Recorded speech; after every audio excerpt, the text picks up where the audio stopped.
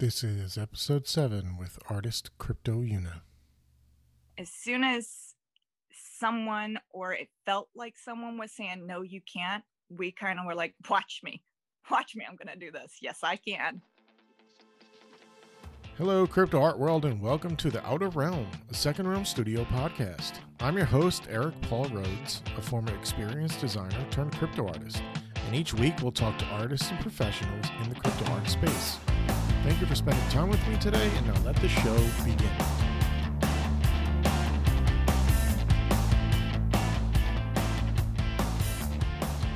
My guest today is Crypto Yuna, and we talk about everything from growing up and traveling the world to being a mom during the pandemic and her preference for K-drama over crypto art drama. Hello, Crypto Yuna. How are you?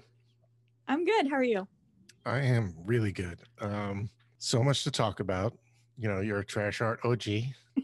Before we get into trash art, I want to learn about 5 or 8-year-old Yuna. Was she into art? Sort of, you know, Yes. What was your, tell me about it. What did you do when you were growing up? Yeah. I have a crazy childhood. I feel like when I tell people this, they just look at me like, are you serious? But I grew up traveling. Like, I think I was probably in 11 schools, different schools by the time I was, 10. We just moved all the time. But my family's always been artists. Going back to even my great grandmother, I recently acquired a painting of hers. I knew that she painted porcelain, but she was also an oil painter, and we saw it online and contacted the dealer and was able to get that painting from them.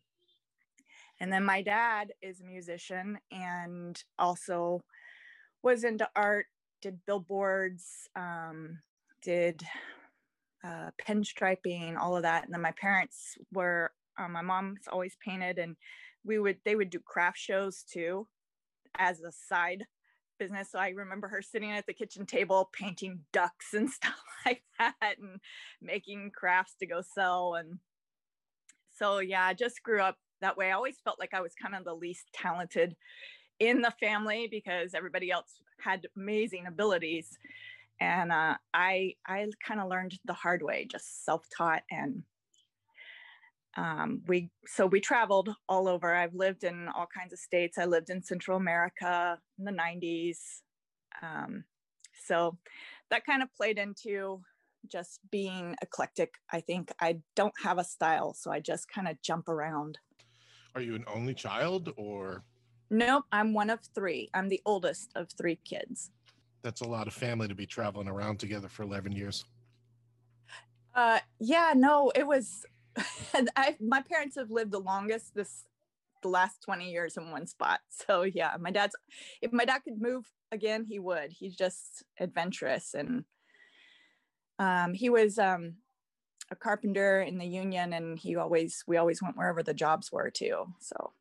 So you're traveling, you're cultivating your art skills, no formal training. Is that right? Yeah, no training. When I was about 19, 20 years old, just on a fluke, I applied for an art school and got accepted. But then my life was so crazy, I never went. So I just learned on my own. I would get books from the library, read things, try things. YouTube was a great help. You can learn anything off of YouTube. What's your favorite memory of learning something off of YouTube? My favorite person to learn from on YouTube, I think, is Mark Carter. And he is an oil painter and realism, but he just puts everything out there for free. There's no question there's nothing hidden. You know what I mean? It's all open, and he just gets right into that without any BS. He's teaching for free in a way. He does workshops in Austin, and each one of his workshops costs like $3,000 a piece. But all his videos are free.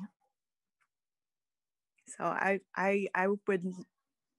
would say that's probably, you can go from not knowing how to draw anything to learning to draw, to painting, to all of that. And do you still like take workshops or use YouTube as like a tool? Not so much anymore, but I haven't really done that since getting into crypto art, actually, because in the early days, I had never done digital. Digital was something like I didn't even like, because in my mind it was paint on the PC, and I hated that thing. So I had finally gotten an iPad and downloaded Procreate and got a pencil, and I really loved that. So I did want to learn how to use it. And I really learned by talking to other artists in this space and what they were doing and what they were using, and just the how-tos, and bouncing those ideas around with other people.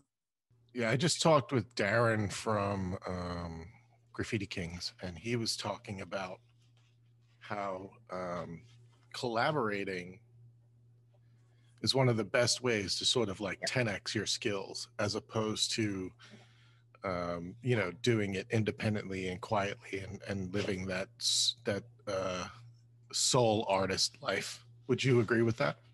I absolutely agree with that 100%. I think just that collaboration and other people, it's not only their excitement, is contagious. You're going through, hey, what if we did this? What if we did this? And how would this look? And you're getting that feedback, and then you're learning new skills. And that's one of my favorite things to do. So when people hit me up for collabs, I don't even look who they are. I'm like, yep, I'm there. Okay, what are we doing? The thing that I loved about trash art was the willingness to collaborate. I feel like it was this big artist get together. When I was first starting on Telegram, I was in the Rarible Telegram, but I wanted to know,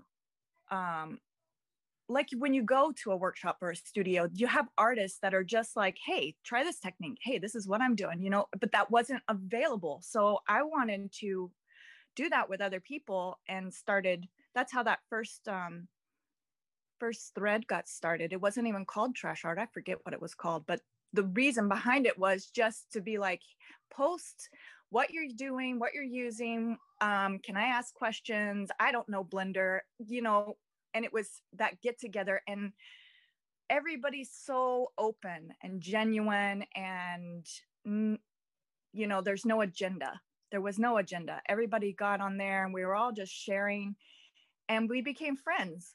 From that, it came into friendship and knowing people, sharing photos, sharing music, sharing videos of, I think Karen Ocular Delusion was singing, and, it was just fun. It was so much fun, and laughing together, and just the camaraderie and forming those friendships with everyone is how that started. Then, all the drama.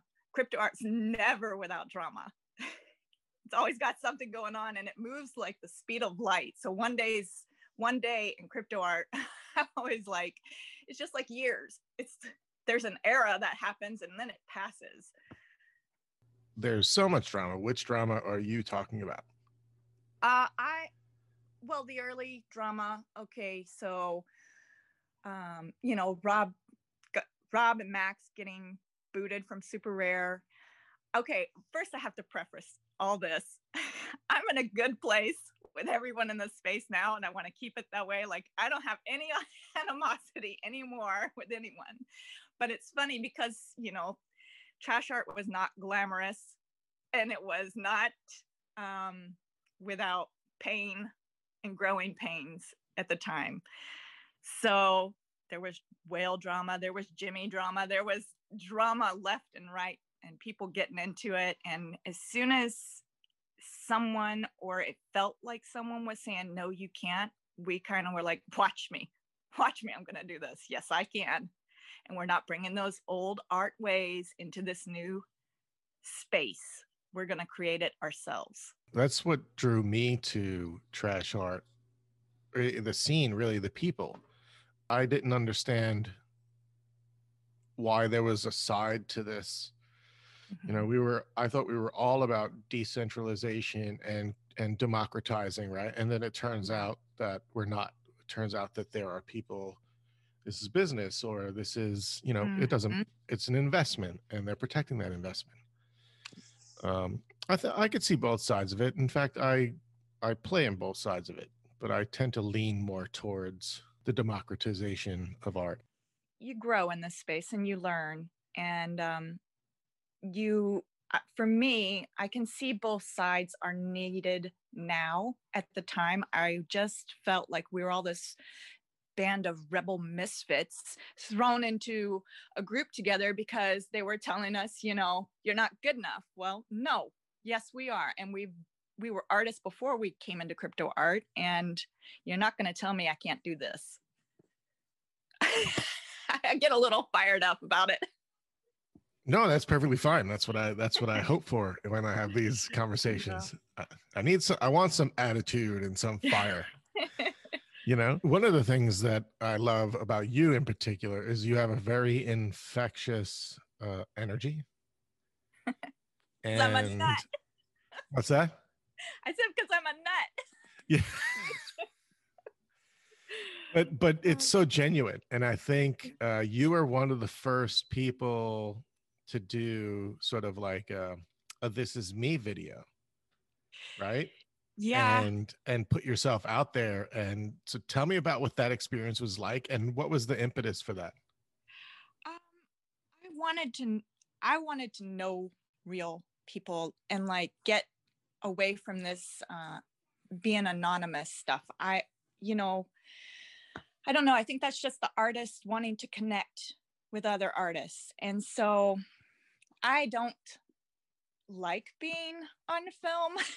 So when I did that, it was really hard. It was so hard. I didn't know what to talk about.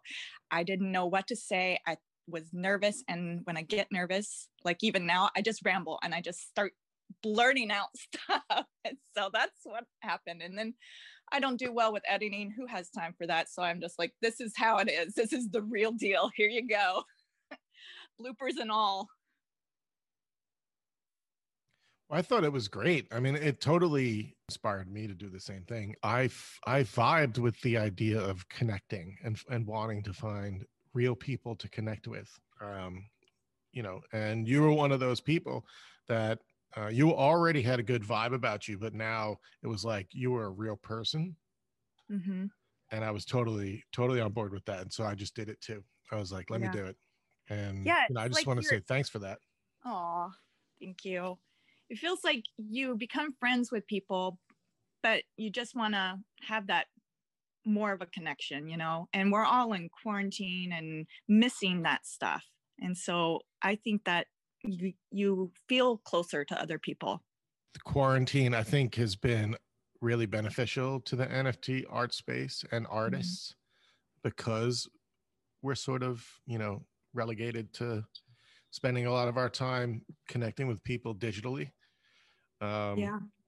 But at the same time, there is that human connection. So I can't wait for, you know, when we have like a live event to go to. I feel the same way. And being a mom and homeschooling and not being able doing shows and taking my art to art fairs and things like that, it's a lot of work. So crypto art drew me to the space because it's something I could do at home and still make money at without all that other hassle. And I could have more time to be with the kids but still be able to focus on art and kind of find that balance. And you took a little break about 2 months ago, and you know, were you able to find that balance, or did you find like, you know, what was going on there? I when the school year starts with the kids, I've got to like kind of buckle down and get good schedule and routine going. And so my focus just gets on other things, and social media takes a lot of time. And I also sometimes just want to drown out the noise. like take a break from it, get off my phone, get outside. I'm very much an outdoor person. I love to go camping and hiking. And in the summertime, I'm with the kids at the pool, and, you know, we're always doing stuff. So I have to take those breaks. In the beginning, I got off of social media because of stress with working, the drama, and family life. And I just was like, I'm done. I'm out of here. And that wasn't healthy either, because I deleted all the accounts. And Mo has a way of finding me and reaching out, and she's relentless. So she kind of helps me come back to the space. She's like, we miss you, come back. And so I came back, and you have renewed zeal and love, and just feel like you got to keep creating. So now I don't delete everything. I just take a little break, and then I'll come back. I think that's a really smart way to take care of your mental health. Yeah. Because this space can get really, I take breaks all the time, but this space can get really overwhelming. When I look at that, the hash marks or something. Yeah, the hash masks. Yes. So I look at that, and nobody knows who the artists are, and now these pieces are selling for hundreds of thousands of dollars, and it's frustrating because we've been in this space, 2 years for me, maybe 4 or 5 years for Rob. It's very young, but 5 years might as well be 100 years. But then these people come in, and we're struggling, some of us, to make a name for ourselves, and they come in and blow the doors off. And I'm wondering what your thoughts on that are. My thoughts on that, it's kind of sickening. I think it's kind of sickening. I think some people are fast-tracked and know how to work this space and how to work people, and know people that can get them into things that other artists are and have been struggling forever at. And it feels like you're just swimming in this deep ocean, trying to keep your head above the waves in the water. I think one of the things that trash art did for me was, like, one, it validated that, okay, I'm doing something right here, and there's a group of us, and we were kind of all working together. But it's a year later now, and trash art has changed. The movement has changed, and I'm wondering, where do you feel like you fit in the space right now? I feel like the doors are open, and one thing that I'm excited about is there are a lot of new artists coming in. It's like a flood. We always knew it would happen. We always knew this is going to just explode. Were we all ready for it when it happened? I don't know. There's a time period where it changed, and it felt like, I don't know if I really knew it was changing so fast, but like when the tokens happened with Rarible and everything, that's like a pivotal moment that changed. There's a pre social token, and then there's after social tokens. And I'm excited to know a ton of new artists, and that feels fresh.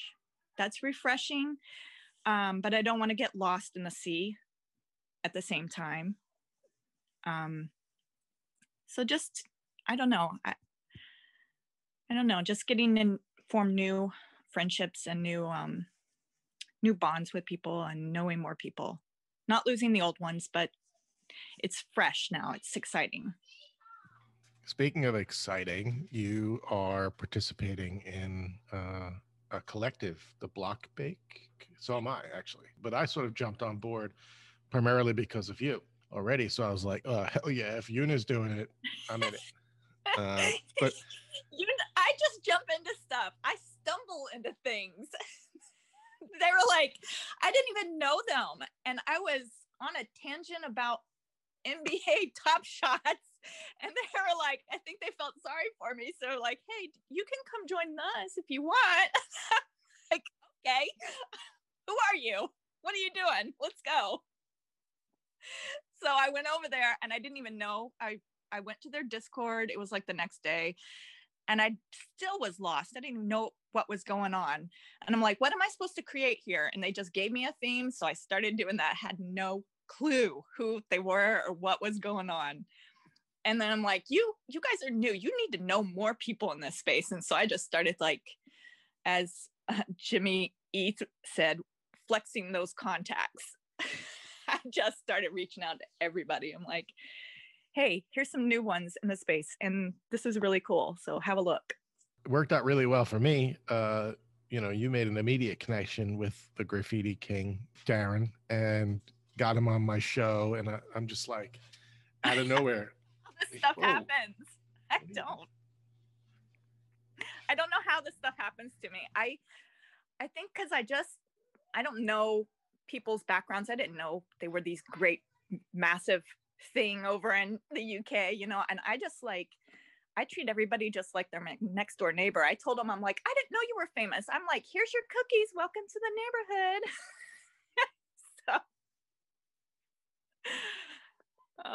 Yeah, that's how I stumble into stuff. And I give Whale Shark such a hard time. I'm good with him. But I ask him the most ridiculous stuff, and I kind of am relentless. Like, I watched a show on a Korean show where these people went on vacation, and they're opening up a watermelon, scooping it out, pouring Sprite in and ice, and then putting it all back in. And I'm like, do you really eat your watermelon like this? And he does. I was shocked. I'm like, you have got to be kidding me. Like, nobody needs to mess up a watermelon. So you've got a relationship with Whale Shark, Jimmy. It seems you have these. Is it because Whale Shark is? Well, I don't know that he's Korean, but you seem to have an affinity for Korean aesthetic. So is that it? I do love. If I could travel anywhere right now and go visit someplace, I would go to South Korea. I would just love to go over there and just see everything over there.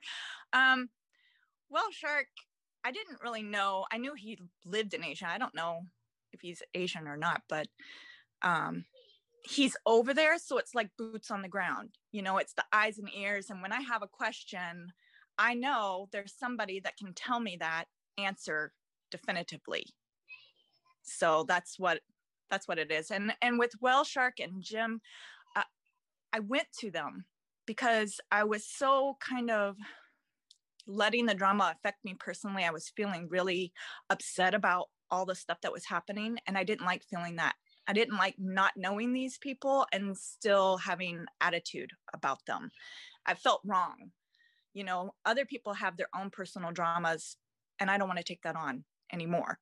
And so I went to them privately and talked to them. And I, even Whale Shark, I was like, I didn't agree with this, and this is why. And then he was nice. He was talked to me, and we had a dialogue and a conversation, and we got to a place where we respect each other, mutual respect. We can say what we want to say. We disagree, agree, but there's not animosity. You know what I mean? And I think I'm kind of proactive on, especially if I feel like I've wronged someone or I just don't feel right about a situation, I will go to them. I want to talk to them personally without gossip, and with a view to making peaceful relationships. There were moments where I participated in the dogpiling. Yeah. And, that kind of behavior on Twitter happens quite easily. Maybe you don't even realize you're being part of the dogpiling, Yeah.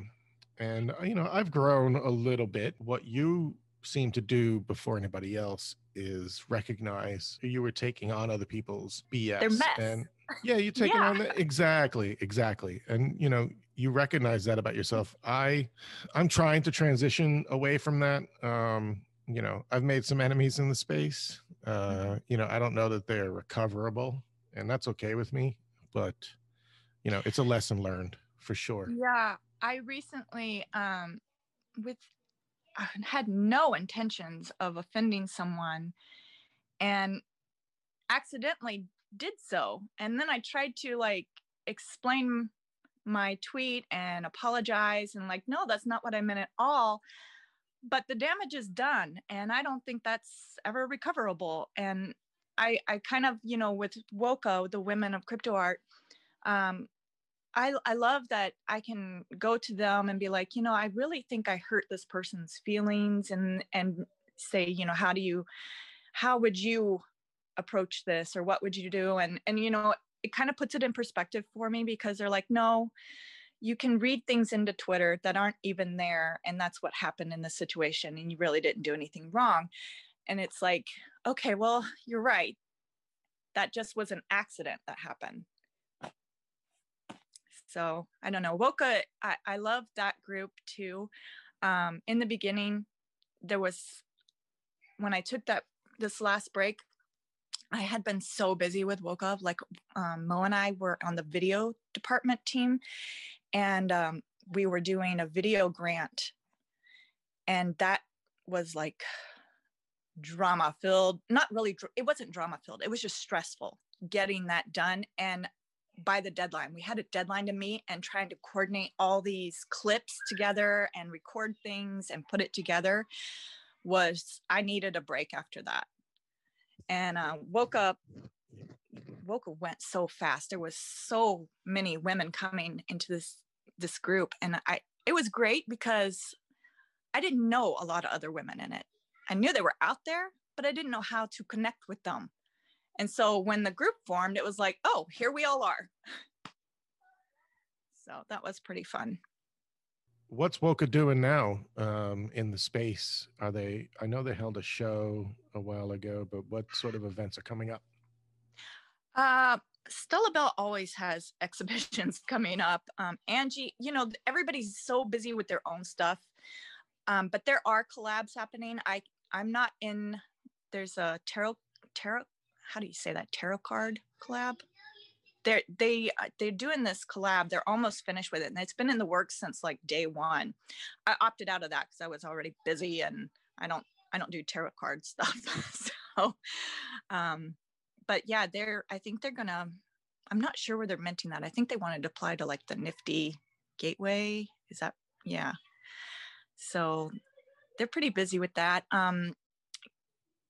Kitty Bast has a collab that has not been finished, where we were all going to collab on a piece of her work and kind of tattoo it. And we haven't, I don't even know if we've all started on that yet, but it's there. We just got to get to it. Some of this stuff is there. We just got to find time for it. I want to learn a little bit more about your K-drama interests. Where's that come from? I don't know. My husband thinks I'm crazy. He's all worried that if he dies, I'm going to marry some Asian man. He walks into the room and sees I've got something on and it's subtitled, and he just rolls his eyes, laughs, and walks out. But yeah, I don't know. I like them. I think because they're kind of wholesome. They're a little different. Like the biggest thing that happened in a K-drama at the end of the last episode is like episode 50, and they finally kiss, you know? So it's very, if the kids are walking in, there's nothing to be afraid of. My daughter loves princess shows, and K-drama is filled with princess shows. So we can sit and watch them together, and I don't have to worry about anything in it. It's very wholesome, most of them. So I've noticed that you've been sharing more about your life on Twitter, and you recently just shared a build of what looks like a very large a garage space. Yeah. Tell me about that. So my husband's a contractor, and he also wants to do woodworking, and you know, wants a space where if he's got to build something for someone or do a remodel, or he can bring some of it home and have an closed indoor environment that he can just work and do that stuff. So it's his garage. I think every man should have a workshop or a shop somewhere they can go piddle around in and and do stuff. Yeah, I'm a firm believer in that. So do you have your own workshop? No, I told him I need a she shed and we don't have the land for it. So he's like, well, we got to sell this property and buy some land. So yeah, we just don't have the space for it. I might take over his workshop though. I think a little corner of it can be, or half of it can be made into a she shed. Yeah. It's nice though, because he can pull, because he also does all the mechanic stuff, and he put a big steel beam in so he can pull an engine if he needs to, and just all of that. The shop really is not big enough for what he wants to do. It's just a two-door garage shop, but he would have a bigger shop than house if he could. Yeah, I think I can kind of align with that. Not that I would have a shop, but what I would have is a giant library, just filled with books. I don't care if I have just one bedroom to sleep in, I would just have a giant library. The connoisseur's corner. Yes. Yeah. Yeah. You're back in crypto art and you're creating new work again. What are you inspired by? Other people inspire me. Their work inspires me. My kids inspire me. They'll be doing something and I'm like, oh, I should create an artwork about this, And the recent one I did last night was that bubblegum one. And I did it for my daughter. And, it's all girly and pink and stuff. So just when I get on a kick, like with even like the motorcycles, those were our personal photos and I just loved them. So I just needed to mint them and do something cool with them. And then I'll just do a 180 and go in an opposite direction. I can't be tied down. I've done commission work. I hate commission work because it's stressful and the person you're doing it for always has an input. They always want to have a say, so you don't feel like free. I don't feel free to just create and be myself in it, and like, it's just, I can't stand that. I want to be able to do whatever I want, and it reflects in the work. It always reflects in the work. If you're a happy artist and you feel so enthusiastic about it, it's going to show in your work and it's going to be a better piece.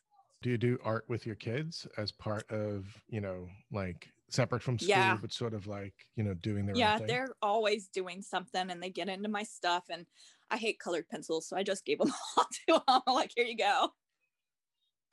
I can't stand that medium. I literally have one single colored pencil. I was like, I can do this. I would get on YouTube and watch somebody teach me how to make this stupid medium work. But I have one piece and I was like, done. No, I hate it. What's your favorite medium to work with? My favorite medium to work with has become oils. I really love the open time with them. I started out with acrylics with Golden and Liquitex and doing a lot of acrylic works, but I don't like that it dries so fast and it dries darker. So over time, it darkens up and it loses that vibrancy. And I really, I go for those because they're so colorful. And I hate that when after a year or so, the work's all like darkened up and it's just like not the same as when you did it. So for me, oils, I really love. I'm so lazy sometimes. I don't want to wash my brushes, so they dry out, and oils will, let me have stuff wet and on the palette longer and the brushes longer, and I don't have to do a whole bunch of cleanup right away. I have this stuff called brush dip, which is basically clove oil, and it smells so good. It's just clove oil, so the house smells good, and I can just dip the brush in that dirty brush, leave it there, and come back, a week, 2 weeks later, and it's still ready to go. And I didn't have to do anything or think about it. That works very well with my schedule. Do you work wet the entire time? A lot of my work now is wet the whole time.